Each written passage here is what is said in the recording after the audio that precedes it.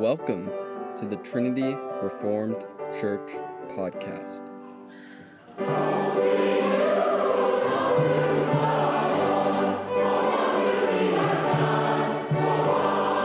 T.S. Eliot's Nehemiah Vision, as read by the author, Gage Crowder.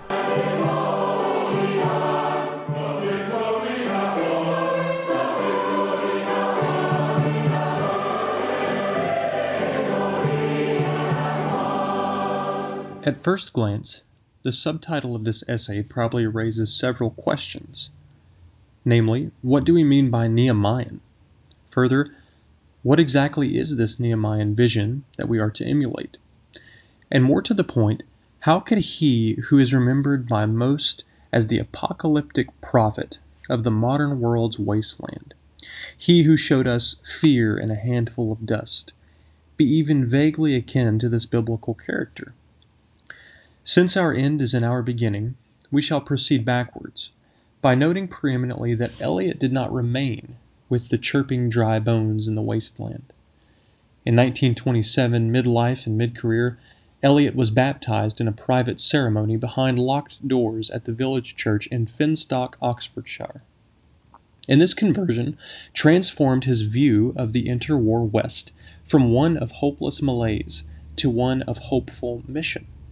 Post-conversion, Eliot became a leading mentor to the likes of Russell Kirk, Sir Roger Scruton, and scores of other conservative Christian intellectuals. However, the aim of this essay is to show how Eliot's ideas about society and culture are relevant for our own age. Yet, this will not be an arduous task, for in many ways, Eliot's age was not unlike our own. In fact, in many ways, Eliot's age is our own. His lifetime, 1888 to 1965, overlaps with some in attendance here today, but it is not just chronology that unites our and Eliot's epoch. We are tethered to Eliot's age by a pervasive spirit of acedia and ennui, which, as one of our own literary giants, Marilynne Robinson, says, feels more irreversible than the fall. We need not delineate the motley morass of postmodern peccadillos that we owe directly to the trickle-down of religious desolation and moral degeneracy from the modernist period. They are legion, and on this, the centennial year of the publication of The Wasteland, we are inclined to say that our culture is merely the a fortiori form of Eliot's. If he could say so much about how many death had undone in 1922, how much more could we say about death's grip on 2022? Here we must say that Eliot, for all his notorious complexity, did indeed cast a coherent, though not systematic, vision for the renewal of English society. With the alteration of his attitude toward the culture through his conversion, Eliot slowly set out to inspire the moral, spiritual, and aesthetic reconstruction of English society through the retrieval of pietism, classicism, and conservatism through his own that he published in his journal, The Criterion. I have termed Eliot's vision Nehemiah for at least two reasons. Firstly, it is apparently apropos in conservative circles these days to name your particular cultural project after a fellow who best exemplifies your proposition. Most notably, we have the Dreary Benedict option and the less reliably sourced Boniface option, the former Cenobitic, the latter caustic and crusading. It is fair to say that with an uncareful glance, Eliot could at times seem to fall into one of these ditches. His poetry and drama in particular can feel like a Benedictine resignation. Consider Ash Wednesday's Dark Night of the Soul, Celia and Beckett's Martyrdom and The Cocktail Party and Murder at the Cathedral, respectively, or the quiet prayer, observance, and discipline of the Dry Salvages. At the same time, his prose can feel like a Bonifacian demolition, such as his ill-received 1934 lecture set at the University of Virginia, published as After the Strange God, in which he accused the plutocratic secularism of the interwar West and its literary offspring of being merely another iteration of Christian heresy. Or his letter to Bertrand Russell, soon after the publication of Why I Am Not a Christian, in which Eliot brick-fistedly stated, "I have just read your little pamphlet on Christianity, with some sadness. All the reasons you advance were familiar to me, I think, at the age of 6 or 8, and I confess that your pamphlet seems to be a piece of childish folly. Why don't you stick to mathematics?" Indeed, depending on where you take up and read, Eliot can seem at times incendiary and at others introspective. But neither of these historical analogies will do, for they are both too narrow and too wide to constrain Eliot's plan for cultural engagement. He was neither a Benedictine recluse nor a Bonifacian revolutionary, but a Christian contrarian, a conservative incrementalist, a reformer. Second, and for these reasons, I call Eliot's project Nehemian because he himself hinted towards such an identification of his work. In his Choruses from the Rock, Eliot draws direct inspiration for his overtly Christian pageant play from the book of Nehemiah, exclaiming the need to, quote, "build as men must build, with the sword in one hand and the trowel in the other." And Lyndall Gordon, Eliot's preeminent biographer, commenting on this allusion, notes that Eliot often used Nehemiah not only as a literary trope, but also a pseudonym. But without falling into the double-pronged temptation to over-categorize his aims or to over-psychologize his alias, we may say that beyond the nomenclature and beyond the pseudonymous, the name of Nehemiah is metonymous for Eliot's cultural project. But to the point, what makes Eliot's Nehemian vision Nehemian? And how will it aid us to recapture and recapitulate this vision in our own time? To those who grew up in the church or have even a slight knowledge of Christian scripture, you will no doubt recall the general story. Nehemiah was the cupbearer of Darius the Mede, turned governor of Jerusalem after the Babylonian captivity. The narrative centers around Nehemiah's effort to rebuild Jerusalem's fortified walls among the Babylonian racked ruins, while simultaneously defending Israel against her enemies. So there is at least part of our answer. A Nehemian vision is concerned chiefly with rebuilding what is ruined and defending what is being rebuilt, shoring up the tarnished foundations, unearthing the half-sunk visages of our Ozymandian edifices.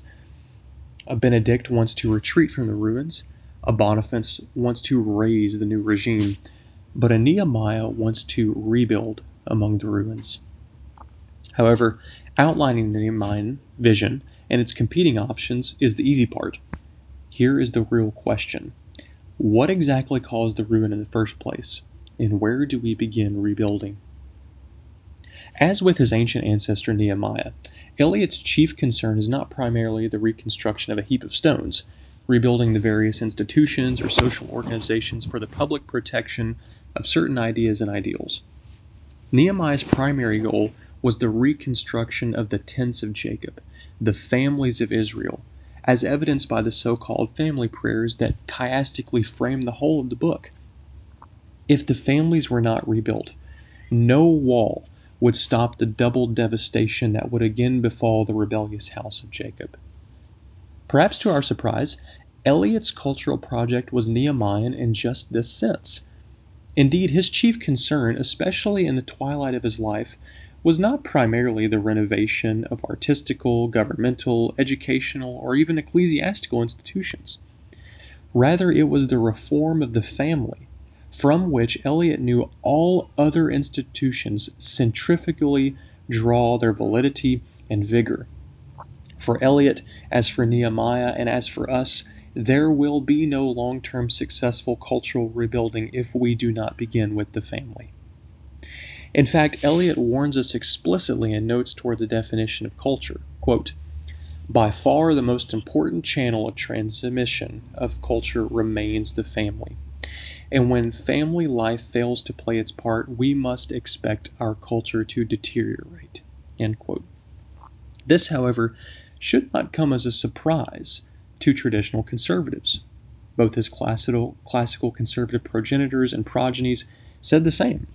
Here is Edmund Burke in Reflections on the Revolution in France, quote, "To be attached to the subdivision, to love the little platoon we belong to in society, is the first principle, the germ, as it were, of public affection." End quote. Here is Russell Kirk, quote, "The conservative feels that the family is the natural source and core of any good society. That when the family decays, a dreary collectivism is sure to supplant it, and that the principal instrument of moral instruction, ordinary education, and satisfactory economic life always must remain the family. What makes life worth living is love, and love is learnt in the family, and withers when the health of family life is impaired. The family lacking, nothing very important in our culture can be preserved or improved. End quote. Finally, Robert Nisbet notes that where the family is atomized by totalitarian whims, all that can remain is, quote, mindless, soulless, traditionless mass, end quote. Eliot adds a poetic punch to this conservative tradition, helping us realize that we will only find the gardens of little getting, renewing our wasteland, when we have fruitful mothers, pious fathers, and faithful children. Indeed, Eliot is unequivocal. In The Idea of a Christian Society, he states, quote, we may say that religion, as distinguished from modern paganism, implies a life in conformity with nature. But so far as our notion of what is natural becomes distorted, that people consider it perfectly natural that families should be limited to 1 or 2 children, it would perhaps be more natural, as well as in better conformity with the will of God, if those who were married had larger families. End quote. If there is to be rebuilding of the wider culture, we must first concern ourselves with having families to reform. Small families, Eliot says, are given to the insecure bond of affection and sentimentalism. Thus, his definition of the family includes, as he says, the dead, however obscure, the unborn, however remote. The family is not merely the little platoon, but a living organism with peripheral continuity behind and before, to which we belong, to which we owe our highest devotion and care. In his day, Eliot observed that the number of families was shrinking, and moreover, that those families that were had only at most a couple of children. This problem is noticeably exacerbated in our day. I will not here digress into statistics. The decline of the marriage and birth rates in the Western world are readily available with a swift stroke of the keys, rendering a Google result or truly staggering data. Further, each of us probably knows by empirical evidence how few these days are married before the age of 25, and how even fewer are having children before the age of 30 or beyond. Whatever the root cause of the family's decline, it is doubtless in decline. Consequently, Eliot inspires us to demonstrate the goodness of the family, to encourage matrimony in the face of rampant promiscuity, and to urge small families to enlarge their borders. In his early poetry, there are no families, no children. The male characters are too egotistical, the women too hysterical, to know that particular type of love, the truest love which always issues in some sort of creation of new life. A voice is heard amidst the background noise of the wasteland and the game of chess, saying, "What you want to get married for if you don't want children?" An obvious allusion to a conversational impasse between an older and a newer approach to the telos of marriage. But in his later poems, Eliot's aesthetic becomes more juvenescent. He sings to a fictive daughter in Marina, the Ariel poem. He opens his landscapes with the sound of children's voices echoing through an orchard. He writes a book about cats and various farm animals for his young nieces and nephews. And his magisterial 4 quartets is punctuated with the laughter of children in the apple trees. Rebuilding thus begins with the primal command to be fruitful and multiply. However, Eliot's Nehemiah vision is not simply a numbers game. Eliot's chorus of men in The Rock sing, quote, "If humility and purity be not in the heart, they are not in the home. And if they are not in the home, they are not in the city." Indeed, a family of 10 devoid of a pious father is worse than a family of 2 or 3 under the care of a loving father. For there to be good families to rebuild culture, there must be good men. In her biography, Gordon distills Eliot's thoughts on masculinity by saying that, quote, "his modest ideal was men's virtue," end quote. This is true as far as it goes, but I don't think that it goes far enough. His modest ideal was not simply men's virtue, but a father's piety, those overcome by religious fear to be overcome by religious hope. For Eliot's Neomaean project, a virtuous public square, a venerable culture is dependent on sanctified virility. To Eliot's poetry again, we note that the male characters in his oeuvre become increasingly less insipid and increasingly more substantial. Anxious and irresolute Prufrock, young men Carbuncular, and ape-necked Sweeney, images of the inept, impious, and impotent men of his milieu, all face their life as the hollow men on Ash Wednesday's turning of the third stair before the Lady of Silence. We hear their voice then blend into the chorus from the rock, who begin to repair the ruins to which they have contributed, having been, quote, a decent godless people, whose only monuments are the asphalt road and 1,000 lost golf balls. The matured men of the chorus castigate their infecund foils, those remaining or presently contributing to the welter of the interwar West, precisely because they have, quote, no homes, though you have shelters and institutions, precarious lodgings while the rent is paid, subsiding basements where the rat breeds, or sanitary dwellings with numbered doors, end quote. These end in the four quartets as an exploring old man, journeying back through the gate into the garden of his first world with a nameless you, as a matrimonial we in Bert Norton, surrounded by the laughter of those nameless children in the apple trees. In East Coker there is a primal dance around a fire, the coupling of man and woman, the beauty of feet lifted in country mirth. And at the twilight of Bert Norton's garden scene in Little Gidding, as Sir Roger Scruton notes in his important essay, Eliot as Conservative Mentor, Eliot's ideal, pious father is leading his family to evening prayer in the village church. Though still more could be said about the family's natural telos, the inculcation of certain virtues into children for the propagation of those values in and for culture through education.